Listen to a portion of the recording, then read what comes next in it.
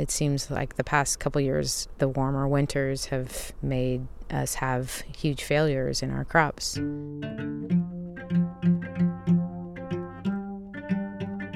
I'm Lisa Morehouse, and this is California Foodways. I'm traveling to every county in the state, finding stories about food, agriculture, and the people that make both possible. This episode, we're in San Benito County for a story I reported in 2015. I learned that when it comes to agriculture and climate change, the cherry crop is kind of the canary in a coal mine.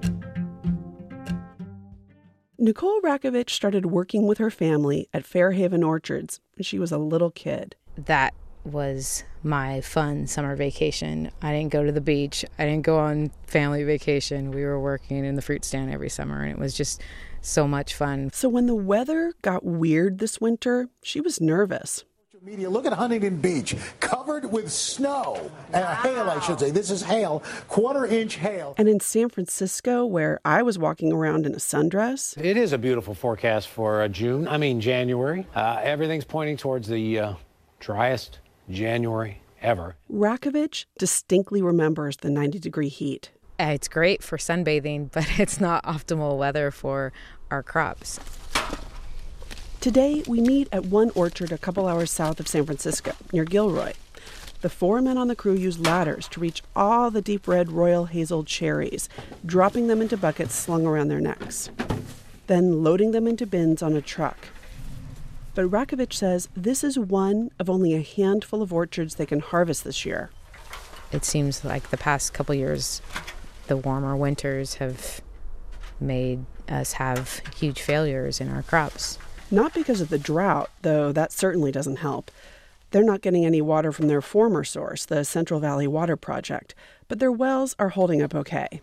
What really hurts the cherry trees is that winter temperatures here weren't cold enough for long enough periods of time. If they don't get enough chill hours, they just don't produce the fruit. Chill hours are crucial blocks of time when temperatures drop below 45 degrees.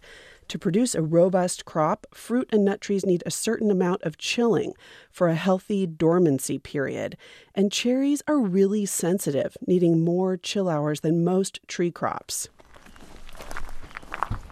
Case in point, the cherries in the Rakovich home orchard in nearby Hollister.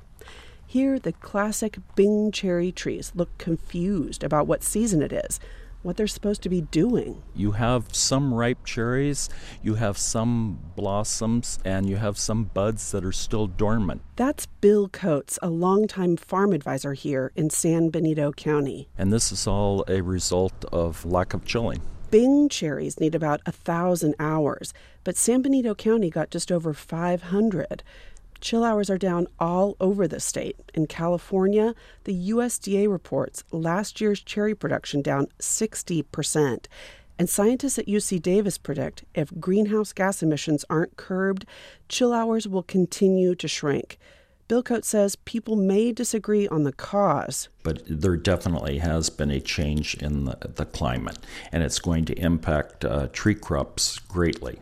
Cherries won't make or break California's ag economy on their own, but the way they're hit by lower chill hours may serve as a warning for more lucrative commodities that are slightly less sensitive, tree crops like apples, pears, and walnuts. A few feet away from the orchard, Nicole's father, George Rakovich, maneuvers a forklift, loading pallets of cherries onto a customer's truck. This fruit's all from those few orchards in production. This year, there's nothing out here in our Hollister orchards, nothing.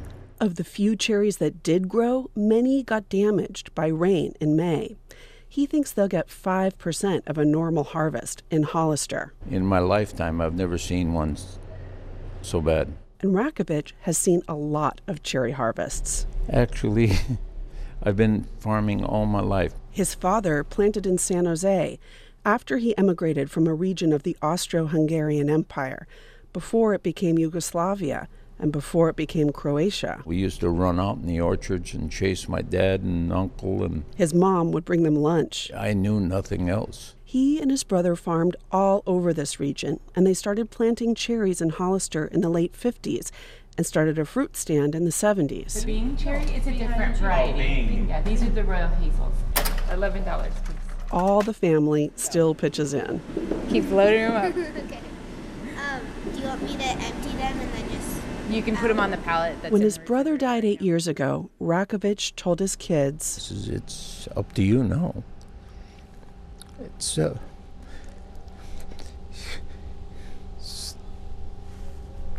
We'll sell it or take it over. They did. The kids joined their parents and continue to look for ways to lessen climate change's negative impact, planting sod between rows of trees to keep moisture in the ground, experimenting with different cherry varieties, and using technology to figure out exactly when to apply chemicals that can help trees produce despite reduced chilling. Because trees are much more permanent than lettuce or strawberries. We have a whole lifetime, actually, of work and expense in planting and nurturing these orchards. If we don't get chilling and we don't get production, we have to start changing crops. Which they're already doing here. On new land they've bought and orchards they've had to pull, the Rakoviches planted walnut trees, not cherries.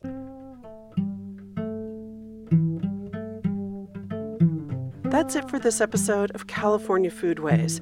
The story was reported and produced by me, Lisa Morehouse. It originally aired on KQED's California Report magazine. Our theme music is by Takanobu. Ariel Plotnick and Marisol Medina Cadena produced this episode. We're funded in part by California Humanities, a nonprofit partner of the National Endowment for the Humanities. You can learn more at calhum.org. This story was supported with funding from Invoking the Pause. Subscribe to California Foodways on Apple Podcasts or wherever you get your podcasts. Follow CA Foodways on social media and visit our website, californiafoodways.com.